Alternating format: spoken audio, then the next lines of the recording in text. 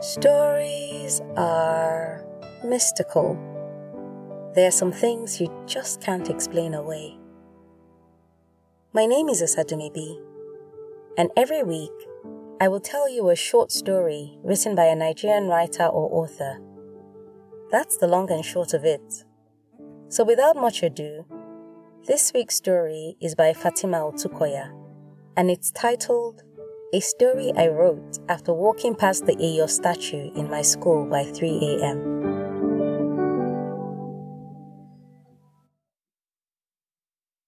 I began with pain. I began when my mother's first child died 4 days after she had been named. Remilekun, they had called her. But all she did was bring more tears. I began when my mother's mother marked my sister's body with a knife before burying her. When you have another child, we will know if it's this evil one that has come to haunt you again, my mother's mother had said. She had said when, and not if. Like God himself had told her I was to arrive. And as she made marks on my sister's back, I felt them burn into mine as life seeped into me. I was born a year after Remy. Durojaye, they named me. My name was more of a command than a plea. Like, just because they told me to stay, I would. Like, if I ever wanted to go, my name would be the only thing tying me to the earth. A part of my sister came with me. And it may sound like a lie, but I vividly remember my mother's mother slapping her voluptuous thighs as she examined my back and saw the long brown mark which stood out proudly and defiantly on my fair skin. She slapped her thighs and made exaggerated sighs. She sighed so much, one would think I had told her I was leaving the very next day. I did heed to my name. I obeyed the command plastered on my destiny as my name ordered. Durojaye, I had been named, and I did exactly just that. I waited and enjoyed life. I was pampered and cared for in every way I wanted.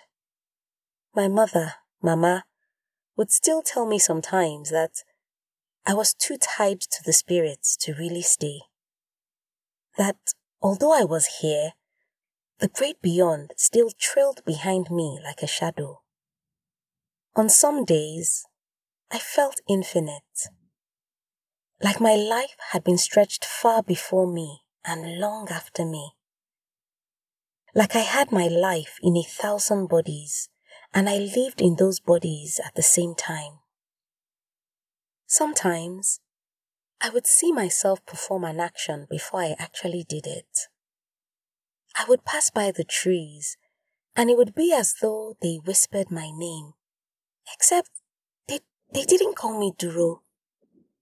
They called me Arinko Tiariri. We have seen what we've never seen. It wasn't my name, but I knew I was the one the trees called. My sister always followed me. She made shelves shake and the walls hum.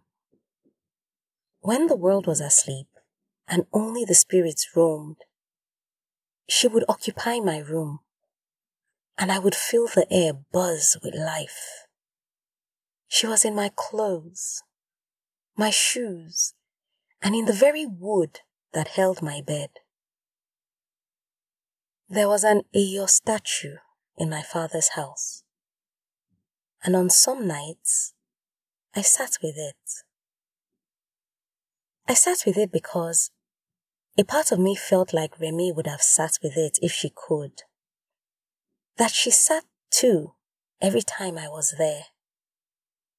So I sat with it. And if I was still and quiet enough, I could hear it exhale It was the deep rasp of a concrete with life in it. And some days, I tried to breathe the way it did. In.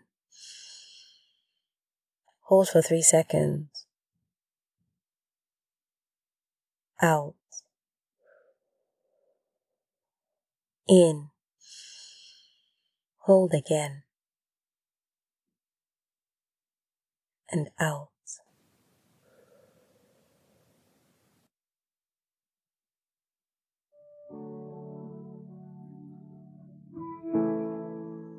Fatima Otukoya is a 19-year-old author and aspiring surgeon. She spends most of her time being a student and the rest of it writing and reading what she can. Her first book, titled Prompts and Promises, was released last year. It is an e-collection of 10 prose pieces inspired by her friends, interests, and dreams.